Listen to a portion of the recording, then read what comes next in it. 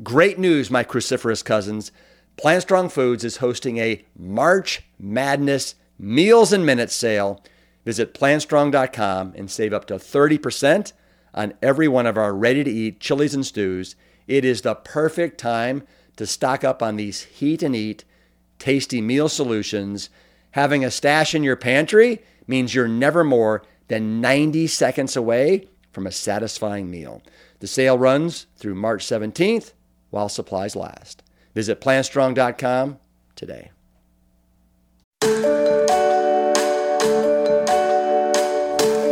You can't change the system tomorrow by yourself, but think about what you can do within your circles. But it has to start with taking care of yourself.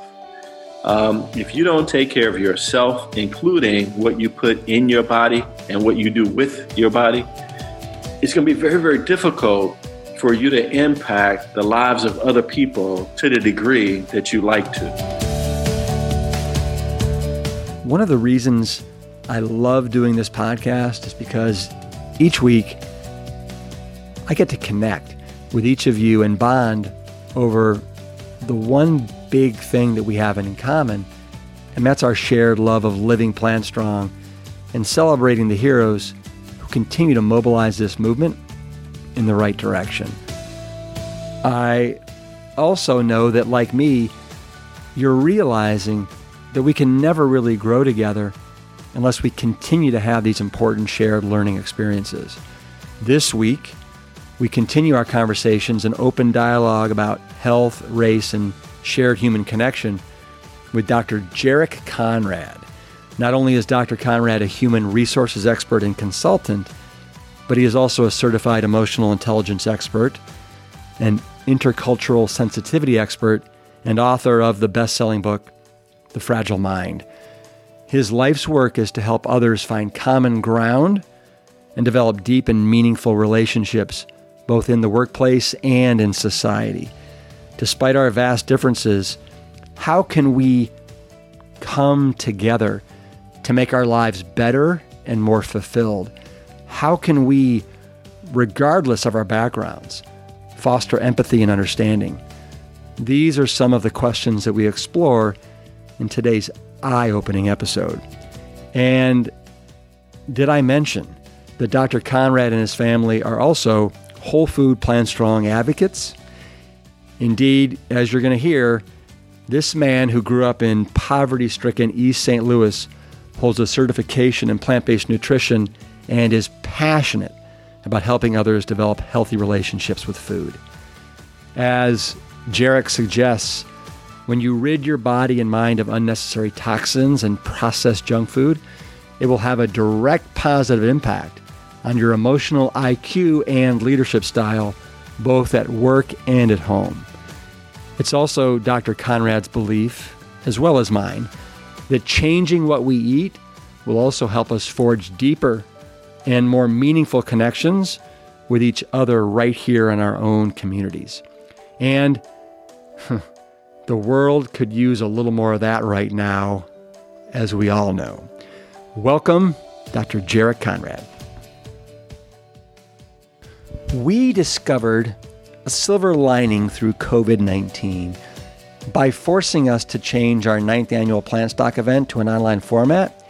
It has allowed us to reach many, many more plant-curious people around the globe. And right now, the need has never been greater for people to adopt a whole food, plant-based life. This year's event will feature the brightest luminaries in the scientific research, including Dr. Michael Clapper, Dr. Sarai Stanzik, Dr. Michael Greger, my father, Dr. Cobble B. Esselstyn Jr., and a host of other rock stars. Join us for our upcoming online Plant Stock Weekend from August 14th to the 16th. We are packing this live event with science and practical application and offering you a chance for your whole household to learn and cook along with us. We're going to also give you a front row seat to the Esselstyn family farm. And if you can't watch it live, don't worry. Video access is included for a year with every ticket, and partial proceeds will benefit the Esselstyn Foundation a 501c3. And financial assistance is available for those who need it. Visit planstock2020.com today to learn more. Dr. Jarik Conrad, I want to welcome you to the Plant Strong podcast. This is season 2. And season 2 is really about welcoming people that have the heart of a hero. And, and reading up on you, reading your book, The Fragile Mind, the beautiful introduction that was given to me of you through our mutual friend, Dr. Elizabeth Winings. Yes. I feel really, really fantastic about having a very open conversation with you. And let me just frame it up right now for people, because obviously right now in America, we have all these conversations that are going on around racism and anti-racism. And I think it's really important that you and I can have a conversation that will bring value to this current narrative. And specifically, I'd like to have this conversation be more around kind of nutrition and health, or lack thereof, that's going on in this country. Absolutely. Let me also say, Jarik, that I know that you are so well educated. You're a intercultural sensitivity expert, and I want to say up front that if I say anything that is inappropriate, or like, hey, dude, that was not cool, I hope you'll call me on it, and then help me figure out the best way to say it or phrase it, because I don't even want to pretend like I'm nuanced or very good at this. Well, let me let you in on a little secret as we get started. Yeah. You got to take these words, expert. You got to take that kind of stuff with a grain of salt. I am studying this stuff. I talk a lot about it, but all of us are still trying to learn as much as we can about human behavior, what makes us tick, and why. And so, same here. If I say something that rubs you the wrong way, I hope you say, "Well, Jarik, when you say that, it feels like this. What do you mean?" Yeah. Because if we don't have these open conversations, then we can't move anywhere. And anytime you engage in some discussions, when you start talking about things like race, for instance, it can get dicey for people. But I'm always willing to take that risk, because I'm looking toward the other side of it, where we can all learn and grow together. So don't be worried about that. Well, that's good. So it's okay if we get a little uncomfortable. It just allows us to get more comfortable down the road. That's right. Absolutely. All right, good. So I want to just start out by just a little bit about you, and then I want you to correct me or go back if anything, I missed something or you want to add something. So first, and I think it's important that we say this, you're a black man, right? Right. And to start out, because a lot of people are just going to be hearing this on audio and not, right? Is that the correct way to refer to yourself when I reference you? So I am fine with African American, with black. I've really been trying to think about these labels, and I'm really encouraging people to use, American from African descent, something like that, because I am, in some ways, I think when you put something before American, it serves as a little bit of an asterisk. Yeah. And it almost subconsciously makes people think that that's a different kind of American, or lesser of American, or not full American. So I would prefer, even though I'm the only person probably saying this right now, I prefer that we move away from the Asian American or African American or, Latinx American. I would prefer that we say, American of African descent. I want to emphasize the fact that we have that shared experience as Americans. But on a personal note, black or whatever, that's fine. Okay. You grew up in East St. Louis, in what's considered probably the most distressed, I think, part of town in America. It's probably fair to say. Yeah. Right? It's had some challenges. Yeah. And I want you to talk about that. You are, like I said, you're incredibly well educated. You've got a bachelor's degree from the University of Illinois. You have 2 master's degrees from Cornell University, and you've got a Doctor of Education degree from the University of North Florida. Mm-hmm. Okay. And I know you've got a lot more degrees that maybe you can tell us about, but I'm going to stop there for now. You and your family eat a whole food, plant-based diet. Absolutely. And we're going to dive into that. Is it fair to say that today are you the CEO and president of the Conrad Consulting Group? Yes, I am. So I have the Conrad Consulting Group. I also work full-time with an HR software company, Ultimate Software, that's soon to change our name. We've just merged with Kronos. So I am the quote-unquote thought leader. I run the thought leadership group for Ultimate Software, where I get to delve into some of these issues around nutrition and health and wellness and all of that as well. I spent 20 years as an HR practitioner, so this really gives me a chance to go back to my roots a little bit, but still think about these ideas and try to solve these really, complex problems that we're still struggling with. Yeah. In 2008, you wrote this book right here, The Fragile Mind, yes. Right? And the subtitle is How It Has Produced and Unwittingly Perpetuates America's Tragic Disparities. Yeah. And this first came out 2008, and then you updated it in 2015. You've done your homework, man. I'm impressed. Well. So in the preface of this book, you wrote, and I quote, "A lot has happened regarding race relations in America since the publication of the first edition of The Fragile Mind in 2008, meaning President Barack Obama, right? Yeah. Of course, most notably, yes, the election of Barack. You go on in this updated version to say, quote, individuals who thought that such a momentous feat would open the door to racial understanding and reconciliation in America have to think again." So, I mean, wow. I mean, it's almost like you had a crystal ball. And so, my question to you is, it's 2020. Obviously, we are staring at a racial crisis like I don't think any of us have seen in our lifetimes. Right. And my question to you is, how do you view what's going on right now? But before we dive into the nutrition part, I feel like this is kind of the white elephant in the room, and I want to address it. Yeah, I think, and I'm glad.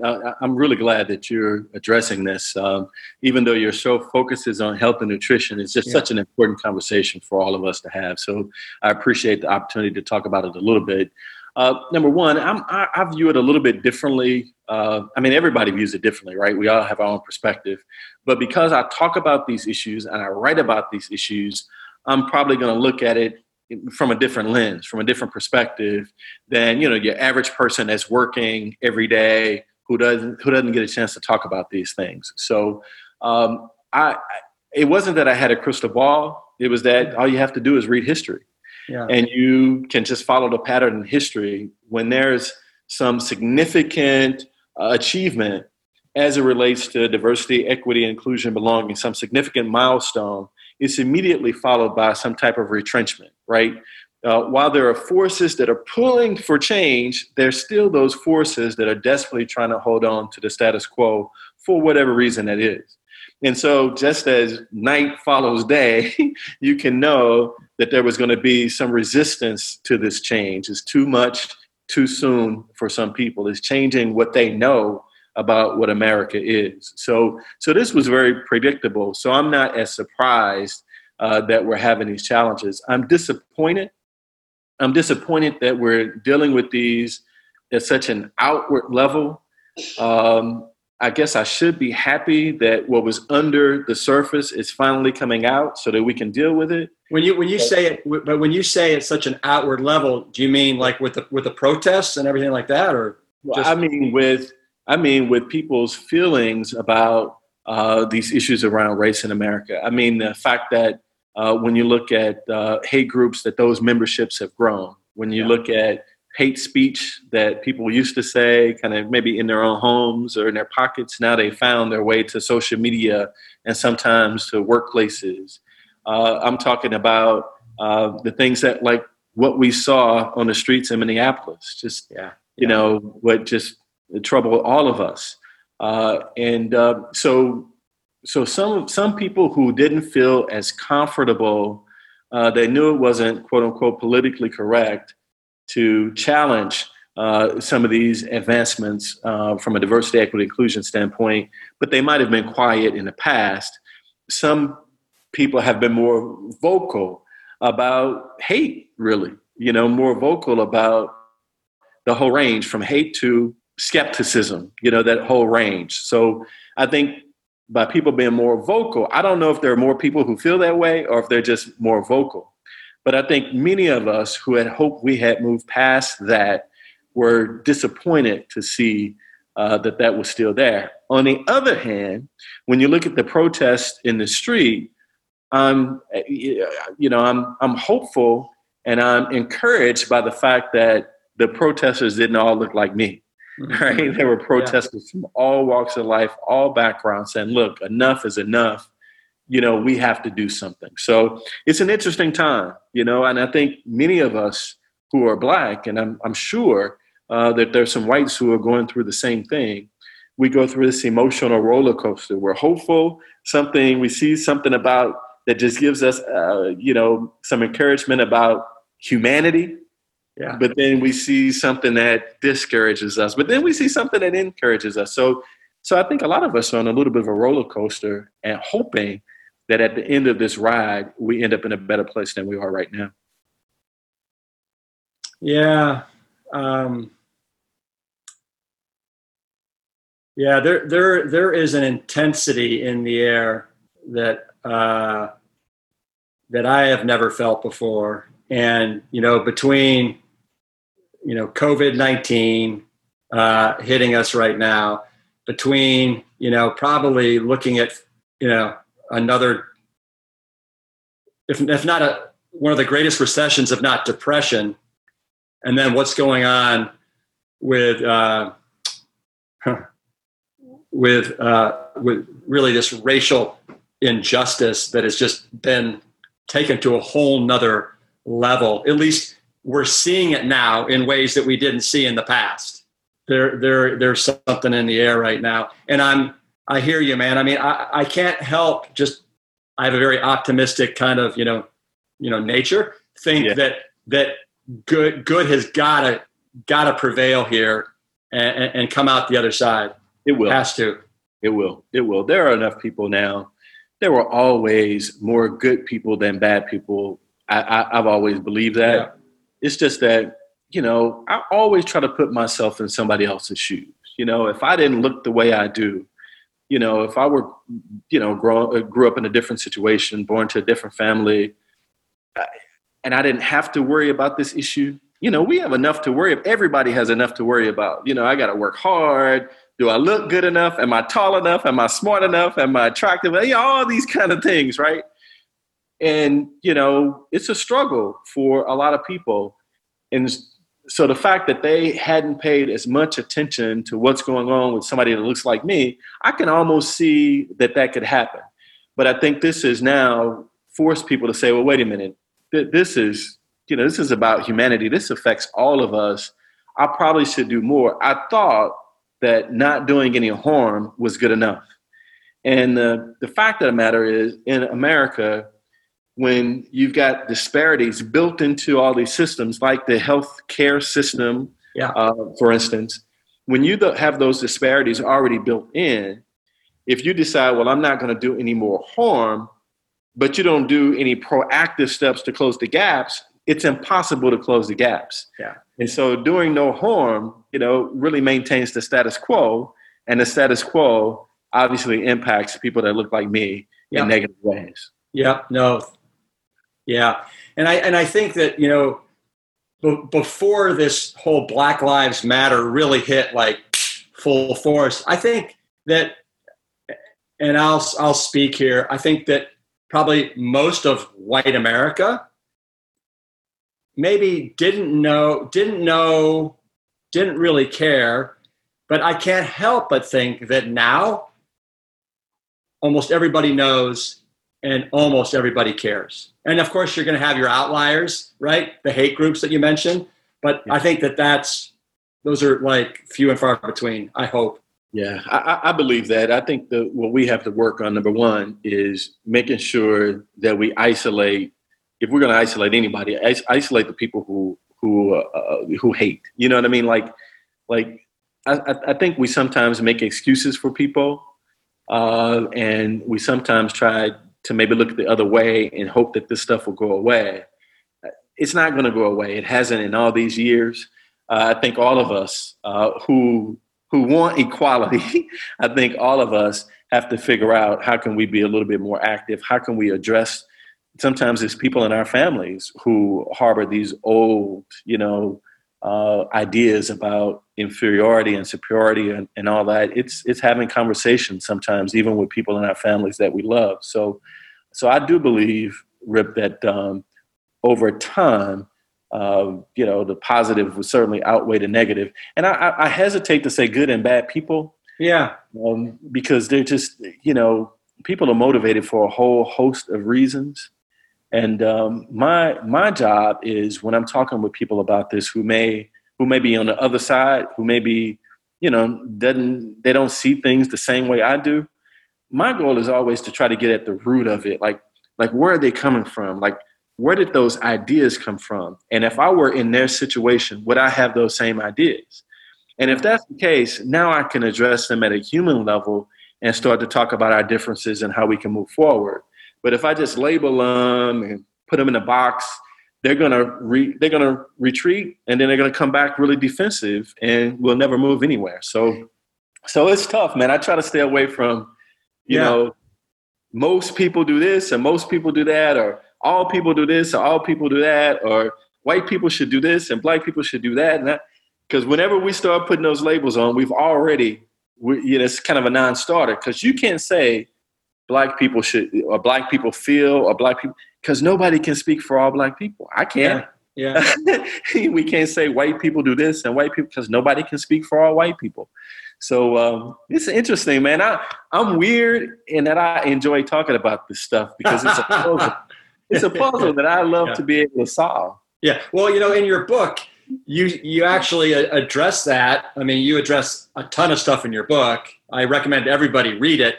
But you also mention how you don't feel like people are good or bad, but rather they're human, right? Yes. And that's really, the fragility of the human mind, right? The fragile mind. And right. And you also talk about how so many of us, in regarding to race, have been negatively conditioned to race, and probably don't even know it, right? That's it's right. Just like subconsciously in there, and not even aware of it. Yeah. So it's fun to talk about these things when, and I know we're going to talk about, health and the whole plant-based, because there's some tie-in obviously to race there, specifically around health disparities. But it's so fun to take some of these conversations outside of race and to prove some of these points in a different context, and then come back in and lay in race. And then people say, oh, okay. I see what you're saying. Now I get it now.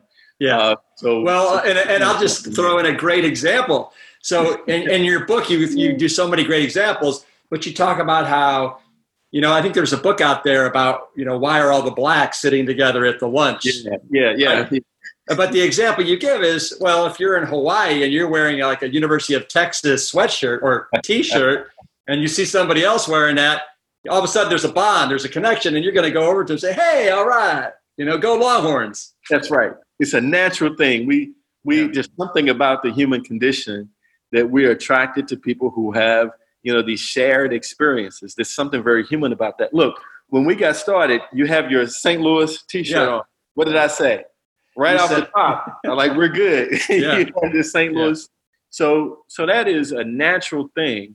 And that's what I mean about how we have to really understand what makes us tick. So if we understand that that's a natural thing, then we can see now how people can stereotype is really a function of the brain, and the brain trying to work as efficiently as it possibly can. So to do so, it puts things in categories and boxes to try to understand the world, because there's so much stimuli out there. We just can't focus on all of it. So if you start to really understand what makes us tick, you can see how we step into some traps when it comes to issues like race. And if you can predict those traps, now you ought to be able to get ahead of them. So my brain is going to want to put things in boxes. So I got to actively work against that. And how do I do that? By really expanding my experiences, with different people. The more experiences I have with people who don't look like me, who don't think like me, who don't believe like me, the less likely I'm going to stereotype by default. My default mechanisms will be overrun by those experiences that I have. Yeah. So let me ask you one more question before we dive into nutrition. Okay. And that is so one of the examples that you gave in The Fragile Mind, as far as, so there's a term out there called white privilege, right? Yeah. But so I think you have discovered in your training, instead of calling it white privilege, because then it makes probably, whites bristle a little bit and all of a sudden they're on the defensive, you refer to it as cultural congruence, right? And that's probably a more palatable way for somebody to hear that. And can you talk about that? Yeah, because I told you, I try to put myself on other people's shoes. I imagine if I were born, a poor white person, born into a poor family in Appalachia or somewhere else, right?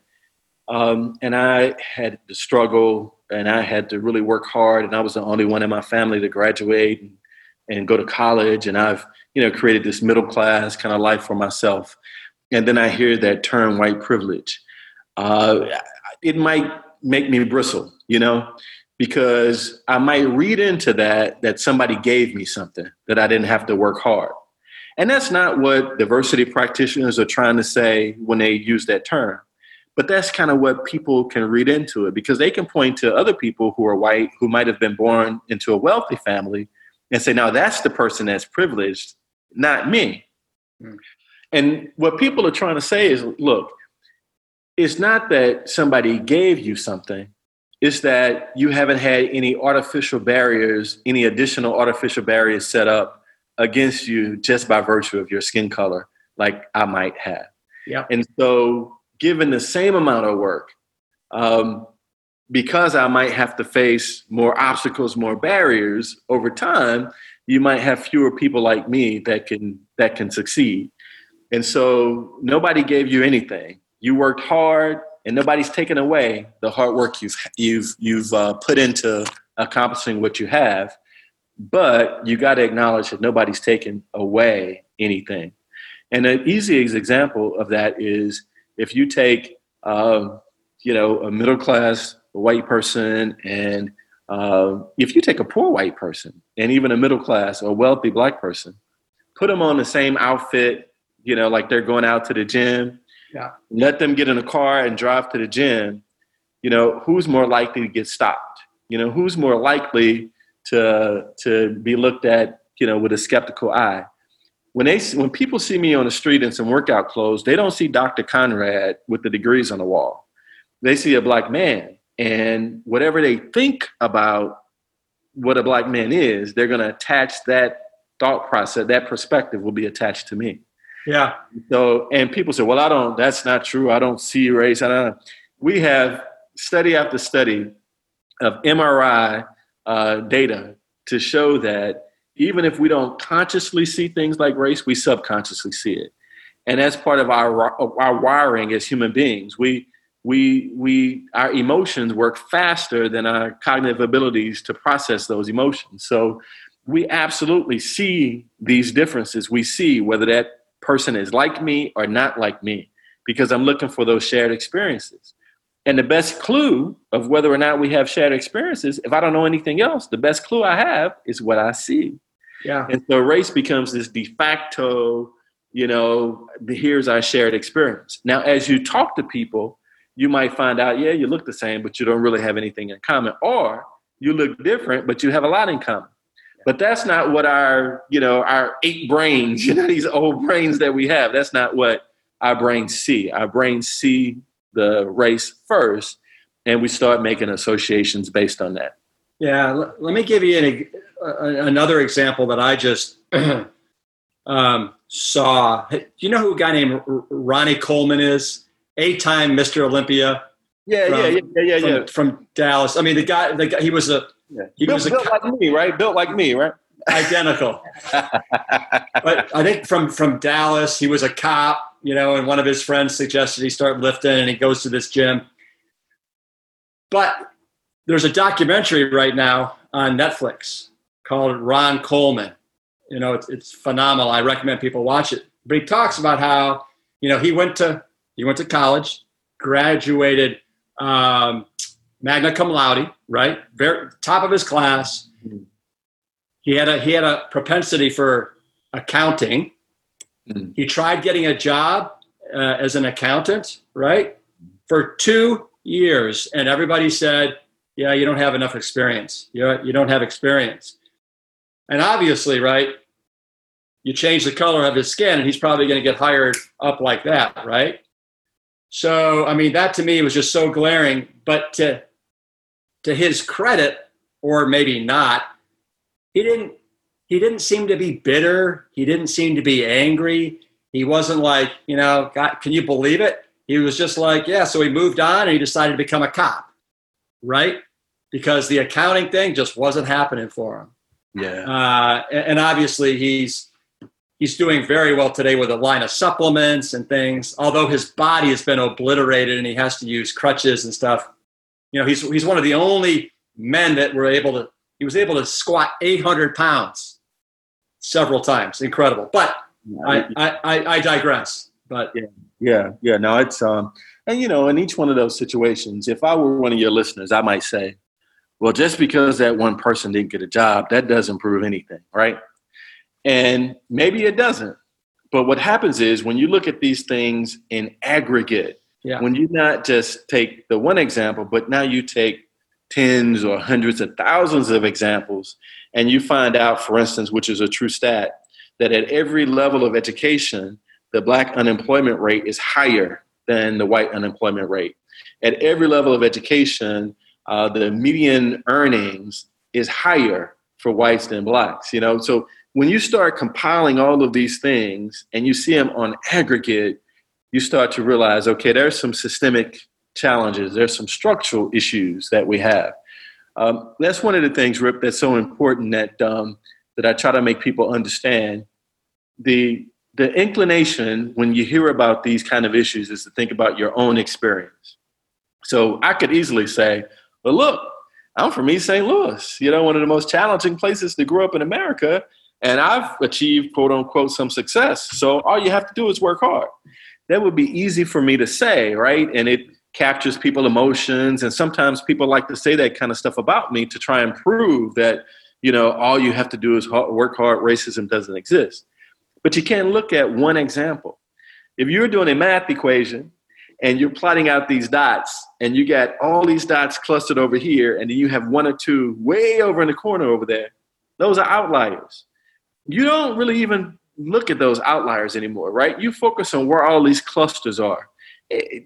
In real life, we're just data points, right? I hate to reduce us to that, but we're just data points in this regard, and we could be outliers. So I urge people to, to kind of don't focus on your own experience and say, because I did this, or if I were in that situation, I would do that. Look at what happens to most people in that situation. That is what you learn about the human brain and the human condition, right? This is how the brain reacts in this situation, or this is how people have reacted in this situation. And that's where you really start to see the patterns and the trends emerge. Mm-hmm. Mm-hmm. You have such a wealth of information in that wonderful brain of yours. Thank you. I appreciate it. So let's dive into nutrition. Now, before I mention that, we talked about we're not going to talk about all that other stuff that much. I know. See how it happens. People really do want to talk about this if they feel like it's a no risk place where we can talk about it and folks are not going to judge us and all that stuff. So I really encourage people to engage in those discussions. Because they're important and we never have them. But let's go ahead and let's shift to nutrition. Good. So you are a whole food, plant-based brother of mine. Absolutely. You even got your degree in plant-based nutrition from, I believe, Cornell. Yep. I do have a certification from them. Yep.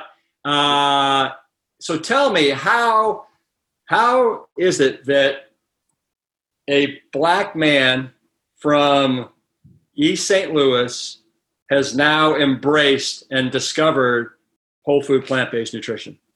Well, partly because of people like you. You're doing all these documentaries and you're putting all this information out there. Well, you know what? That's really nice. But I will say that I feel like, especially now that the veil has kind of been lifted, that I am not doing nearly enough for the black community, not anywhere near. So we can talk about that. We can certainly work on that. But certainly the work that you, your father, I mean, that all that has been very, very important. It's interesting. I don't think that I would have been the prime candidate for plant-based nutrition. I mean, I was absolutely a meat eater. I mean, I was meat and potatoes all the way, as was all of my family, and I've always been very thin. People think I'm thin now, but I was skinny. I was just like skinny, sickly looking skinny. So I thought because I was skinny that I could eat anything I wanted to, and I'd be healthy. I was young. I could run all day, play basketball, all day, play tennis, whatever it is. So I didn't think much about nutrition as a young person, but I did watch my family. Over time, so many people in my family would have these chronic health issues, and several people in my family have, been overweight as well.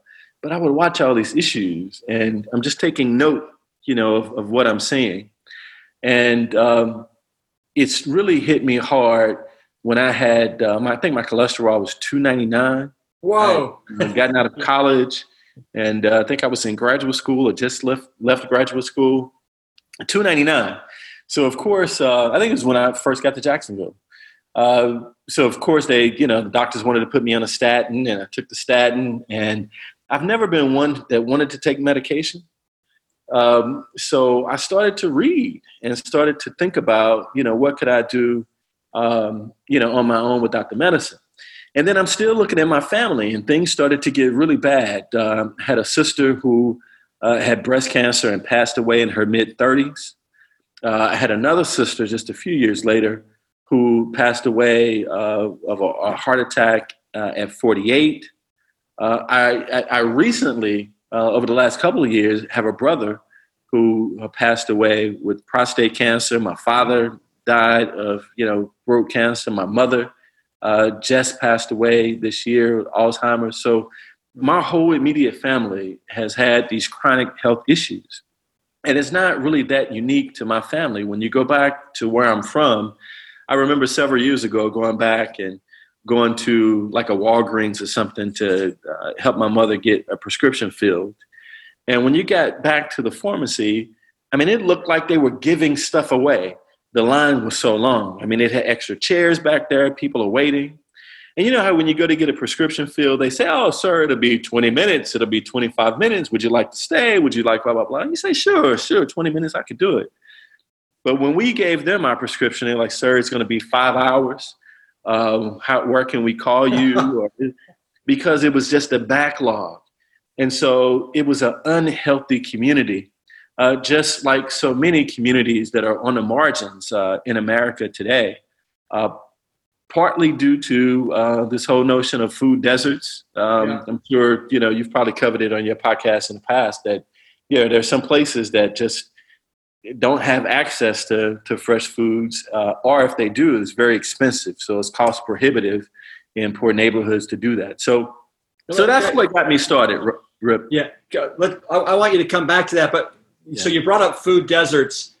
Yeah. In your opinion, what exactly is a food desert? Like, how far away do you have to be from, a legitimate, like grocery store or something like that? Yeah. Now there's probably a technical definition, with a range, and I don't know that.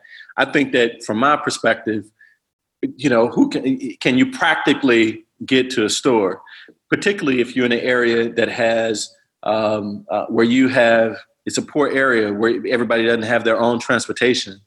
Do you have public transportation that is practical, that people can get to a store? So I don't know what the technical definition is in terms of the mileage, but, can I wake up today and, is it very easy for me to get to a grocery store where I can have access to some healthy foods? In many places, you have these little shops that just really charge really high prices for the few fresh fruits and vegetables they might have. The little convenience stores, they don't specialize in that stuff, so they mark it up really, really high. So that is a challenge. That's getting a lot better, though. Over the last 15 years or so, since I've been really looking at this, it's certainly gotten a whole lot better. All right. So I didn't mean to interrupt you there, but so you were saying that you would go to like the pharmacy and the 5-hour wait, and everybody in your family has now, it sounds like it's close to you, is perished from some sort of chronic Western disease. So I'm looking around, man, and I've always had, and this is probably the part of what, fueled me to make it out of those challenges in East St. Louis. I've always tried to figure out, how do I learn from the mistakes of other people? Like, I don't want to have to experience all the bad stuff to know it's bad. Right? If you did it and this happened to you, I'm going to probably try to avoid the thing you did. And so I started reading at the same time, and I realized that there is this link between, nutrition and some of these chronic health issues. So I decided, let me stop taking this statin. Let me figure out if I can just on my own start eating things that won't cause my cholesterol to go up. And I did. I let go of that statin, and within a year, my cholesterol was back down to like 155. Woo! And that was it. So once that happened, I said, not only, is this important for me, but I got to find a way to tell more people about that. That's why I got engaged with the Eat Cornell program to go and learn about plant-based nutrition. I hate to give people advice unless I've studied it, the science of it, So I wanted to really understand it before I go out and start to give people advice about it. And obviously, it's been something that's been very important to me. I have 2 kids, a 9-year-old, 6-year-old. They've been 100% plant-based all their lives. My wife, while she was pregnant, was 100% plant-based, had great pregnancies both times. It's just been such a part of our lives. And slowly, as you extend out to our not our immediate family, but, as you start to get out into, cousins and in-laws and, our external family members, we're starting to see lots of shifts. People are starting to eat a little bit differently. They might tease us about it, but then we secretly find out that they're starting to dabble in plant-based nutrition. Yeah. So I hope that we've had some influence, and I've been working hard, Rip, to try and figure out, how do I get at the root cause? Here it is. We have all the science in the world that demonstrates, pretty straightforward, that plant-based nutrition is our best approach. That and exercise, obviously, is our best approach to try and avoid these chronic long-term health issues. I mean, all the evidence is there, but people still haven't made that transition. I spent about 15 years studying emotional intelligence.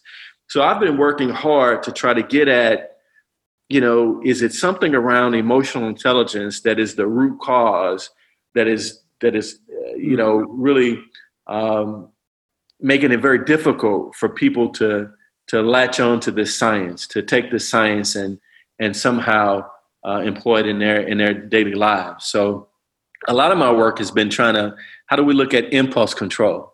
How do we look at people's self-awareness, their own self-regard? How do we get at these issues to try to get at, if I can fix these issues, if I can help them improve in these issues, then maybe I can get them to now start to dabble in plant-based nutrition.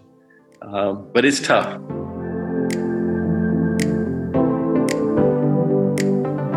As Dr. Conrad has written, every single piece of food that you eat will either help you or hurt you in the long run. The same goes for our pets. Every bit of food we feed our pets will either keep them healthy and active or hurt their chances of having a life filled with energy and vitality. Why compromise your pet's health with junk ingredients and unknown animal products when you can fill them up on a healthy, all-natural, plant-strong diet with clean protein? Try it today by visiting the episode place at plantstrongpodcast.com to claim 50% off your order. You know, you mentioned the science, right? And I think a lot of people are, for whatever reason, they're skeptical of the science. They don't really understand the different levels of science that are out there, the different levels of studies that are out there. And then you've got the keto and the paleo people that are touting their science, right? Yeah. And so it's almost like, you know, depending upon whatever dietary religion, you know, you're embracing, you can try and find science that supports it. And then you correct me if you think I'm wrong here, but then as a Black person, you also are probably even that much doubly skeptical about maybe information that's out there, maybe even if it's about health and nutrition. Yeah. And I think you talked a little bit about that in The Fragile Mind, you know, kind of what's going on there. But yeah, it's true. And again, it goes back to some of, you know, they have reason to be skeptical in some cases. I mean, Black people have been subject of experiments where, the Tuskegee experiments, for instance, where, you know, people who had syphilis were told by doctors that they were getting medication, but for years they were getting a placebo just so we could study the effect on the body.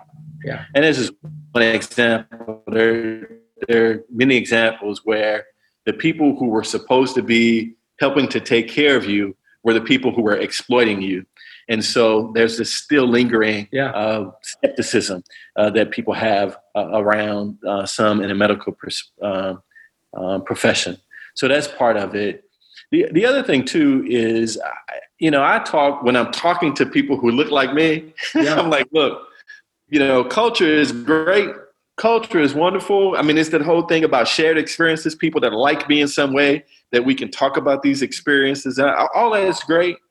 But we got to step back, and I call it the pride and the perils of culture. Right? It's a lot to be proud of for whatever your unique culture, however you define culture. Right? Whatever that unique aspect of it is.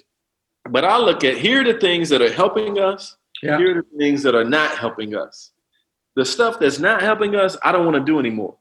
And so I am not going to eat, pig feet. I'm not going to eat, we used to call them snoots, but it's a pig snout. Yeah. Them snoots, barbecue. I'm not going to eat chitterlings. That stuff has zero nutritional value for me. And so just because my mother and my grandmother and, her grandmother ate that, I'm not going to eat it. And you can't take my Black card away because I decided I'm not going to eat chitterlings. I'm just as Black as you are, right? So I joke with people about that, but culture and tradition and all that is a real strong barrier sometimes for people making the changes that we obviously need to make. Well, so along those lines, in your book, you tell the story about how when you were living in Florida, I think Jacksonville, you invited, I think your family came down to visit you, and you made just for them, because you were already, I think, either plant-based or vegetarian. Yep. But you cooked up a steak for them, I think it was, and you also did some asparagus, and and they ate the meat, but they wouldn't touch the asparagus. And I think you said in your book, you said that your mother basically turned to you and said something like, man, what are you doing? Are you eating white food? Something like that. Right. You eating, this is what white people eat. Yeah. Well, actually, I have it right here. You say, y'all are eating like them, referring to the white people. Look, I'm trying to be nice to my mother. But yeah, you're eating like them. So I think... But so my question to you is, do you think that black people then see eating plant-based, or if you're eating like vegan, then all of a sudden you're eating like, white people, which I can tell you, most white people don't eat that way. Yeah, I was just getting ready to say that. So I think that there is some truth to that, because it's not how we grew up. It's how we've seen people on TV eat, and, people that we've seen on TV don't look like us. So it's like them. And I was getting ready to say, it's the same thing when you go into some poor white communities. They might say, are you eating like them? But then they're talking about wealthy whites, right? It's always, us versus them in some way. So I think it does apply. But it's fascinating. And that's why it's certainly legitimate that we've had some issues with food deserts. That's absolutely legitimate. Also, though, even when we've had access to the healthiest foods, is not the foods necessarily that we chose, right? Yeah. Like my parents avoided the asparagus. I'm sure in the grocery stores in East St. Louis, they had asparagus. It's just not what we picked, because it wasn't part of how my mother learned how to cook from her mother, and then her, it wasn't part of the culture. So I've absolutely tried to dismantle that whole thing with my family. And for me, Rip, is even deeper than that. I try not to buy into the commercialism. And so I don't understand why emergency rooms have to be on call, because they know on Thanksgiving night that they're going to have a whole lot of people coming in there with heart attacks, right? Mm-hmm. Like that, to me, is bizarre. I'm not looking forward to the holiday so I can eat myself into a heart attack. That just doesn't make sense to me. Yeah. And so for us, we just don't tie food to our celebrations in that way. And we especially don't tie unhealthy food to our celebrations. Things are going really great for me, so I'm going to destroy my body with this unhealthy stuff. That doesn't compute for me. So you got that reaction from your mother. I don't know how long ago was that? Was that 10 years ago? That had to be 15 years ago. Okay, so 15 years ago. And so what have you found in the last 5 years? Are you still getting that kind of reaction, or do you have different friends, or are your cousins and stuff? It's absolutely changing. Yeah. It's absolutely changing. I travel a lot. I'm usually going speaking, presenting, in some city somewhere. And I always try to go to the local plant-based restaurants, and I always see Black people, even if it's a community that there are not a lot of Black folks in the community. I always see Black people in the restaurant or working in the restaurant, even amongst my circle. I mean, I'm in 2 different fraternities, and I have a big group of friends, and there are several of my friends that are either 100% plant-based or either trying plant-based part of the time. And at the very least, they're not teasing me anymore about being plant-based. Now, part of it is at this age now, we're getting close to that 50. Some of them have already had some health issues, and that has caused them to look back and say, well, wait a minute, the stuff he's been saying over the last 10 years, maybe we need to think about that. So I'm seeing a shift in a broader community, regardless of your background, race, and all that stuff. I'm seeing more people open to this idea, more restaurants that can cater to a plant-based lifestyle, and absolutely within the African American community, I'm seeing this being something that people are trying. Some of it is celebrity driven. We hear about Beyonce and all this stuff. I know people sometimes they'll listen to a celebrity before they'll listen to their doctor.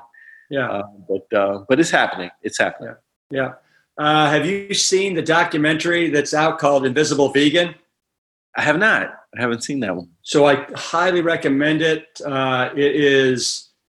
It's basically narrated and directed by a Black woman, and it's all about the Black culture, and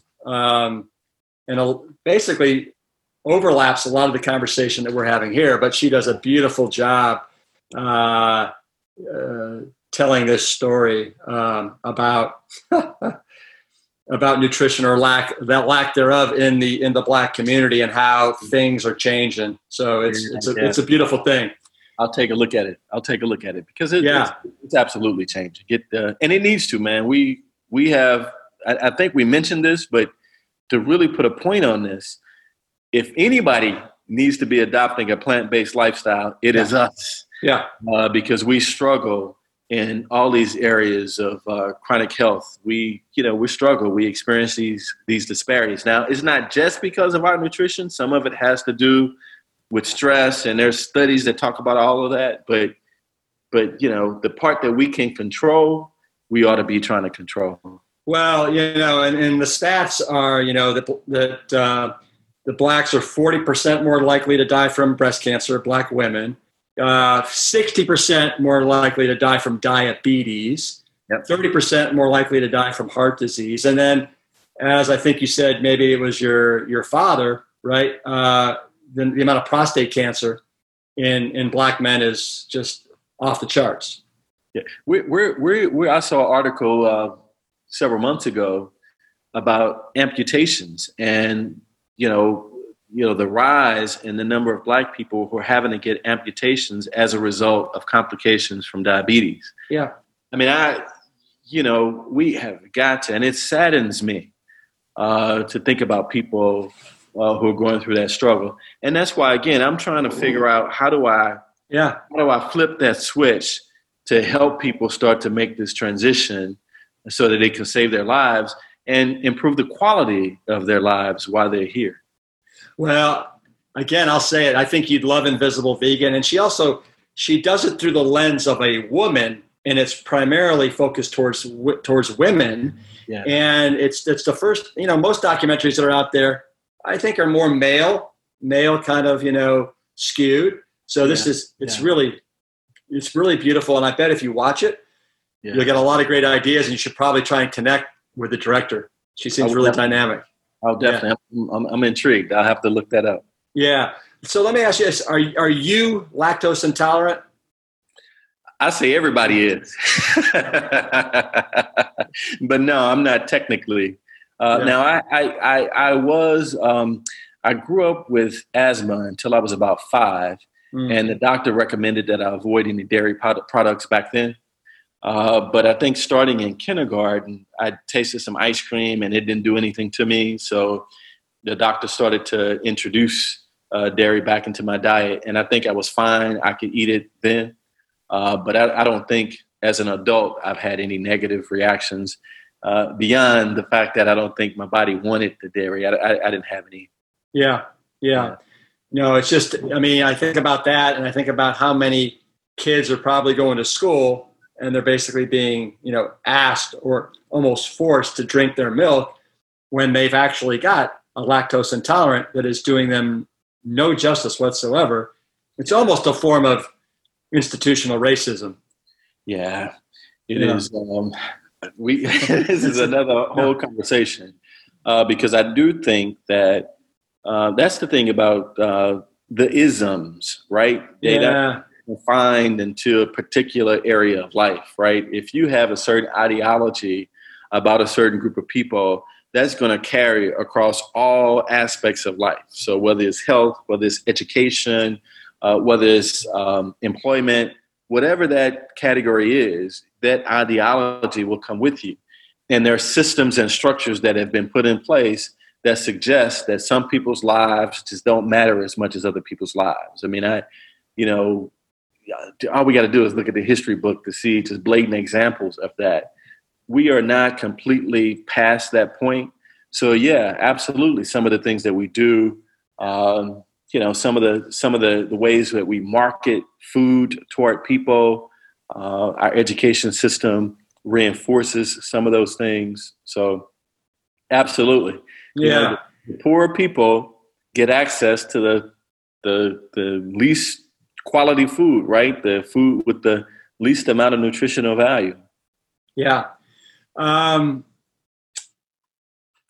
So, we were talking probably 5 minutes ago, 10 minutes ago about you're like, I'm trying to figure out what that switch is, right? What's the switch? And I think, and I have found that when you can somehow and I'm particularly talking to men right now, because I find women can much more easily embrace this lifestyle and this message. Yeah. But men, they're so hung up on their masculinity, right? And if they're not having their meat, if they're not having their chicken, if they're not having their fish, if they're not having their dead animals, then they're potentially going to have their man card revoked, right? And if you're a black man, you're going to have your black card and your man card revoked, right? But I mean, I think that if you can figure out the right way to spin that and have them realize that, listen, the most masculine way to eat is, you're not going to leave the planet at 35 or 42 from a heart attack or cancer. You'll be around, you're not going to, go down the path with the status quo. You're going to do your own research and then figure it out and then stand for something. I mean, but you got to put your spin on it and figure it out. But yeah, that's certainly part of it. And I think it's interesting. Some of the last studies I read suggested that women are more likely to dabble in plant-based nutrition, but men have been more likely to stay if you can get them to dabble. So, and partly it's because of that. I got to do it. I'm gonna see this thing through, and it might still relate to that idea of masculinity. But yeah, I found if I could get people to try things that they just wouldn't have come across, that would work. Now, I'm not a big fan, Rip, of the substitutes, burgers, the substitute and all this, because, they, from a health standpoint, some of that stuff just, but for some people, I'm wondering if that is, some good transition food for them because it tastes like what they were used to in the past. And so for some people, maybe that is the route that they might want to take. I think you're right. I think that can be a good stepping stone, right, to try and bridge the lifestyle and have them go, wait, this is just made from plants, and we don't need to hit a home run on the first day and have them doing all intact whole grains and legumes and lentils and all that. Right. But let's just try and get them there. We got to try to figure it out one step at a time. If I got one-on-one, I'm pretty effective, but you can't scale that. So I'm in the lab, so to speak, just trying to figure out how do I scale this so that you don't have to have all these individual conversations. So again, I've been working hard. I did a clinical trial with the Mayo Clinic that I can't say a whole lot about now because we're going to be publishing the study soon. But I created a 12-week transition plan and really based it around emotional intelligence. And the participants, they said, look, the most valuable part of this whole thing wasn't necessarily learning about the nutrition.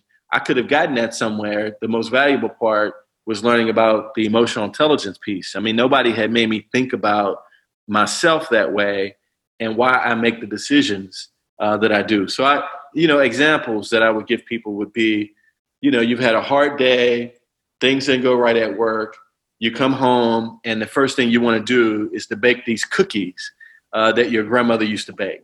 And that's your comfort food. So you bake these cookies and you start to feel better. I'm urging people to go back and think about, is it really the taste of those cookies that's making you feel better? Or is it that connection to your grandmother? And if it's that connection to your grandmother that really makes you feel safe and makes you feel better, maybe then we can watch some videos, go look through some photo albums. You'll tell stories about your grandmother. Maybe there are other ways to have that emotional need satisfied without having the cookies there.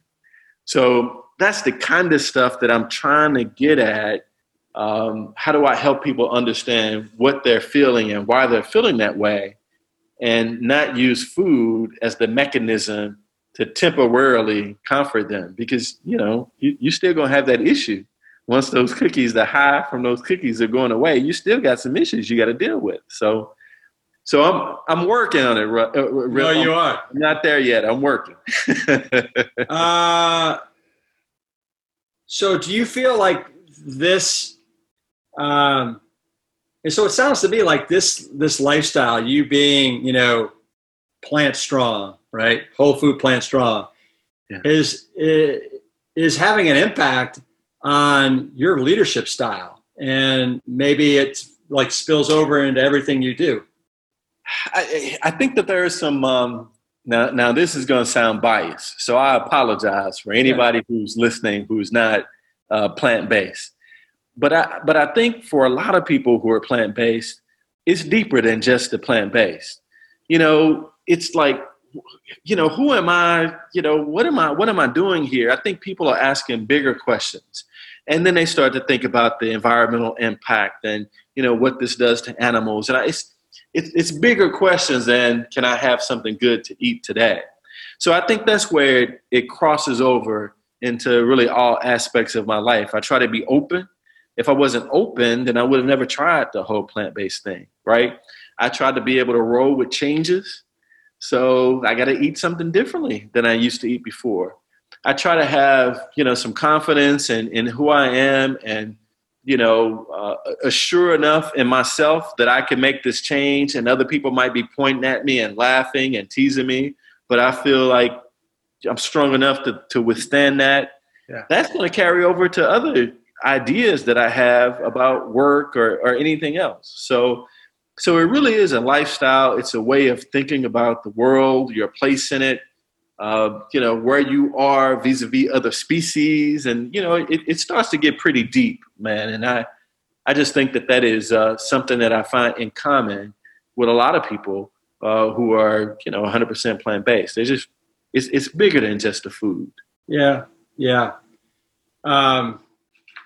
But it is amazing how important food is in our life, and how, depending upon what you eat or what you don't eat, it puts you into a certain group or subgroup, and people identify you a certain way. And sometimes we even identify ourselves, that way. I just think about the bond that you and I have just because you're whole food plant-based. That just speaks volumes right there.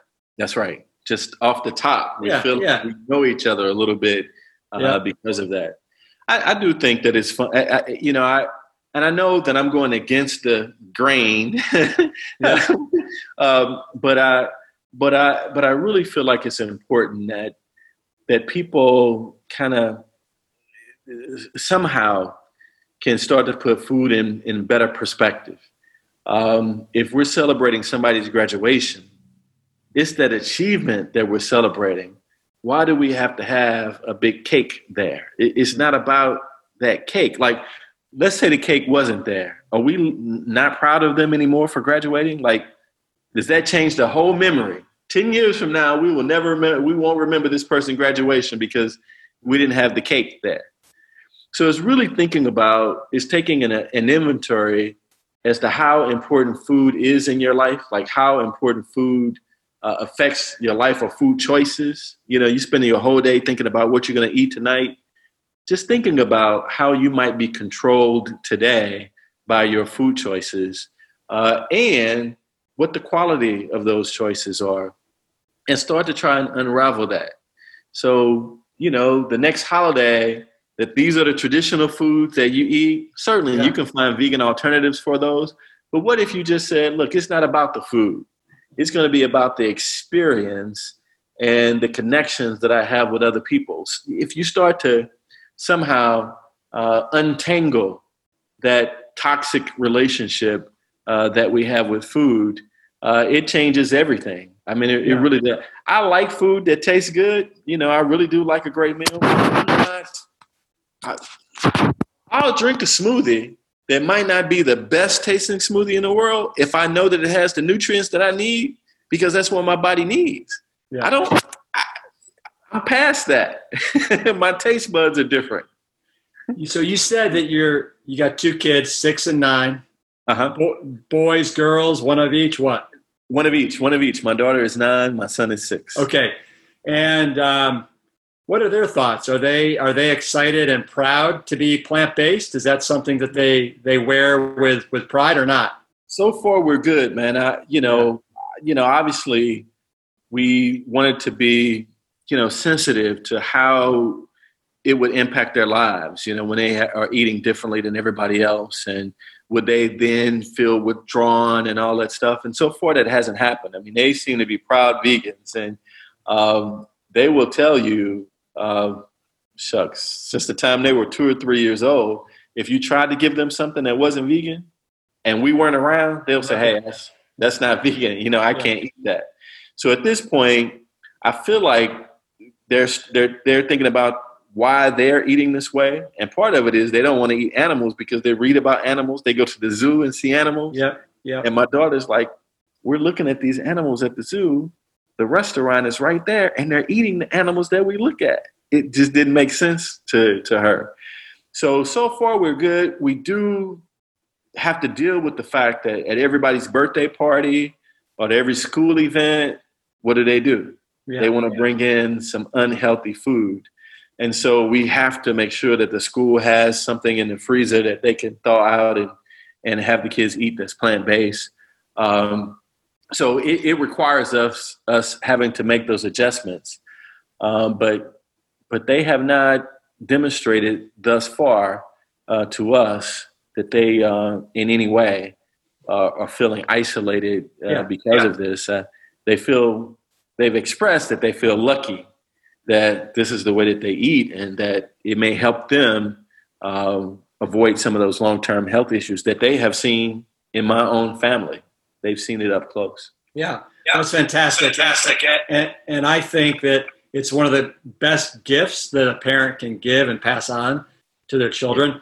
I'm like you, although I'm substantially probably older than you, but I've got a 6-year-old, an 11-year-old, and a 13-year-old. And just like you, they're 100% plant strong and have been their whole lives. My wife had all 3 of her pregnancies, all plant-based. That's right. Yeah. That's right.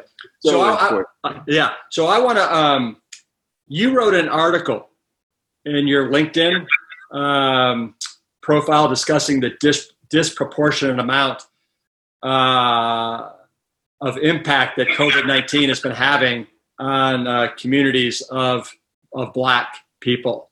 And we're gonna link that in our show notes in the podcast. Yeah. But just to kind of, what are some of the reasons that you wrote about in that article that make Blacks that much more vulnerable? Yeah. You might remember some of them more than me.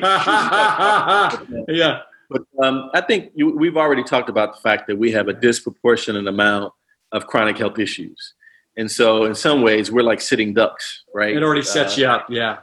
We're already set up. So that's one aspect.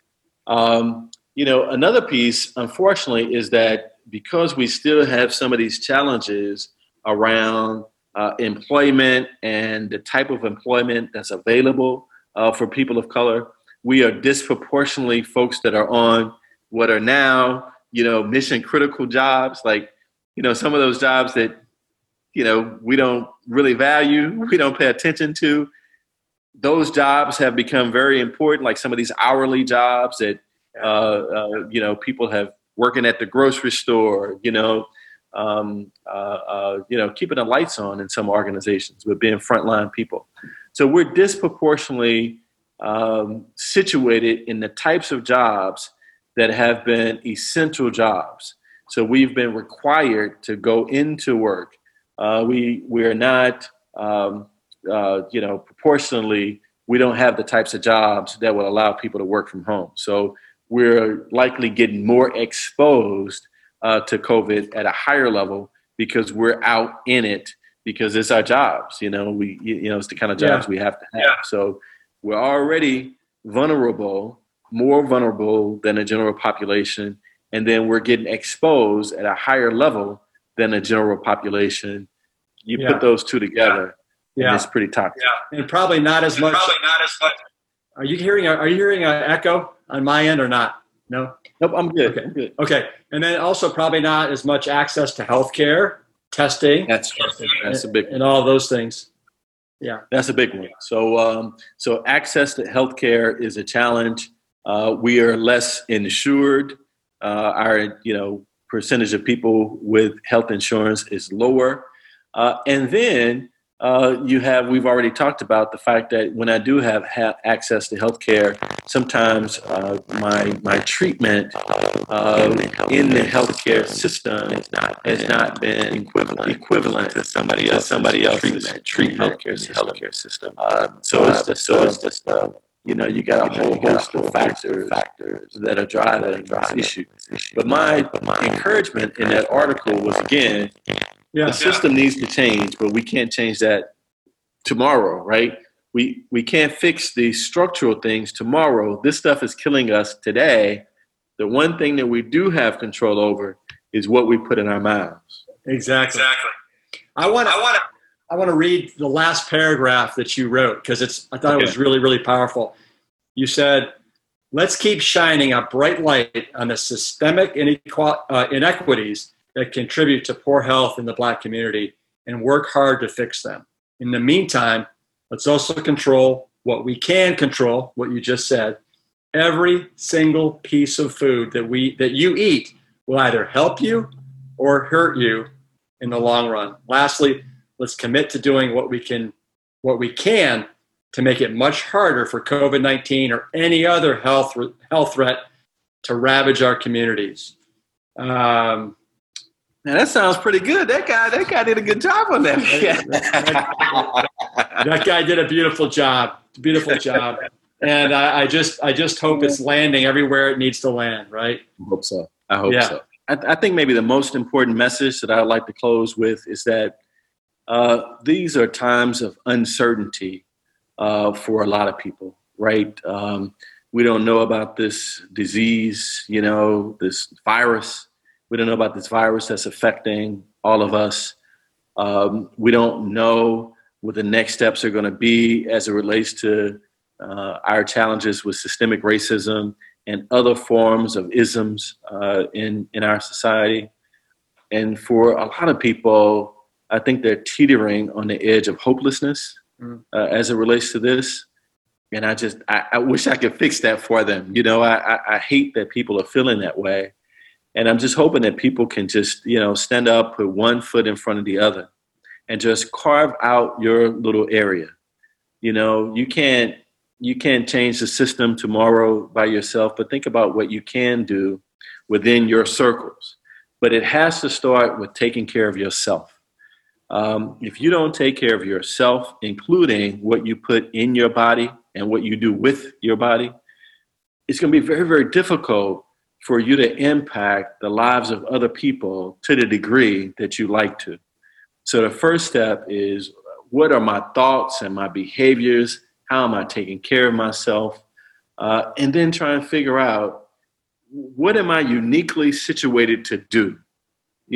From where I sit today, don't want to be too ambitious because it's harder to do it sometimes, to take the first step. But from where I sit today, what am I uniquely qualified to do as it relates to recognizing the humanity in all of us and ensuring that all of us have an equal access at success in America? Mm-hmm. I think we all have a part to play. We just got to figure out what that unique part is. Yeah, that's beautiful. Thank you very much. Well, I tell you what, let's do this again.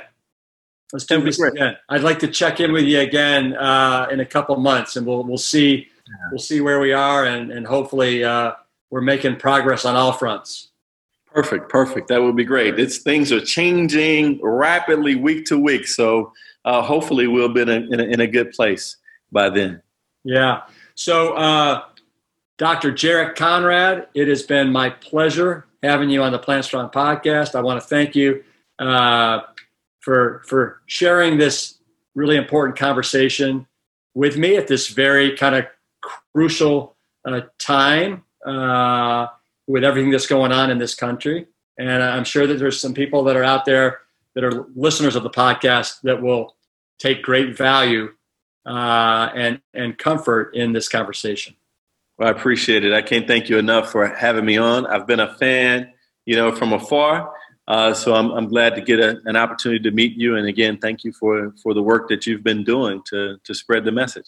Thank you. So let's do the sign off. We go peace. Peace. Engine 2. Engine 2. Keep it plant strong. Give me a fist bump. There we go. Yeah. All right. That works. All right. Take care, Rip. Thanks so much for listening to this important episode. And thank you, Jarik, for your optimism, enthusiasm, hopefulness, and expertise. Only by truly understanding and accepting our past can we form better and more positive relationships with each other. We're all looking for shared human experiences, and it is my sincere hope that you enjoyed this one today. Don't forget, plantstock2020.com is the website if you're looking for a shared experience with me and the Esselstyn family from August 14th to the 16th. We'll see you soon. Peace, Engine 2. Keep it plant strong. The Plant Strong podcast team includes Lori Kordowich, Amy Mackey, Patrick Gavin, Wade Clark, and Carrie Barrett.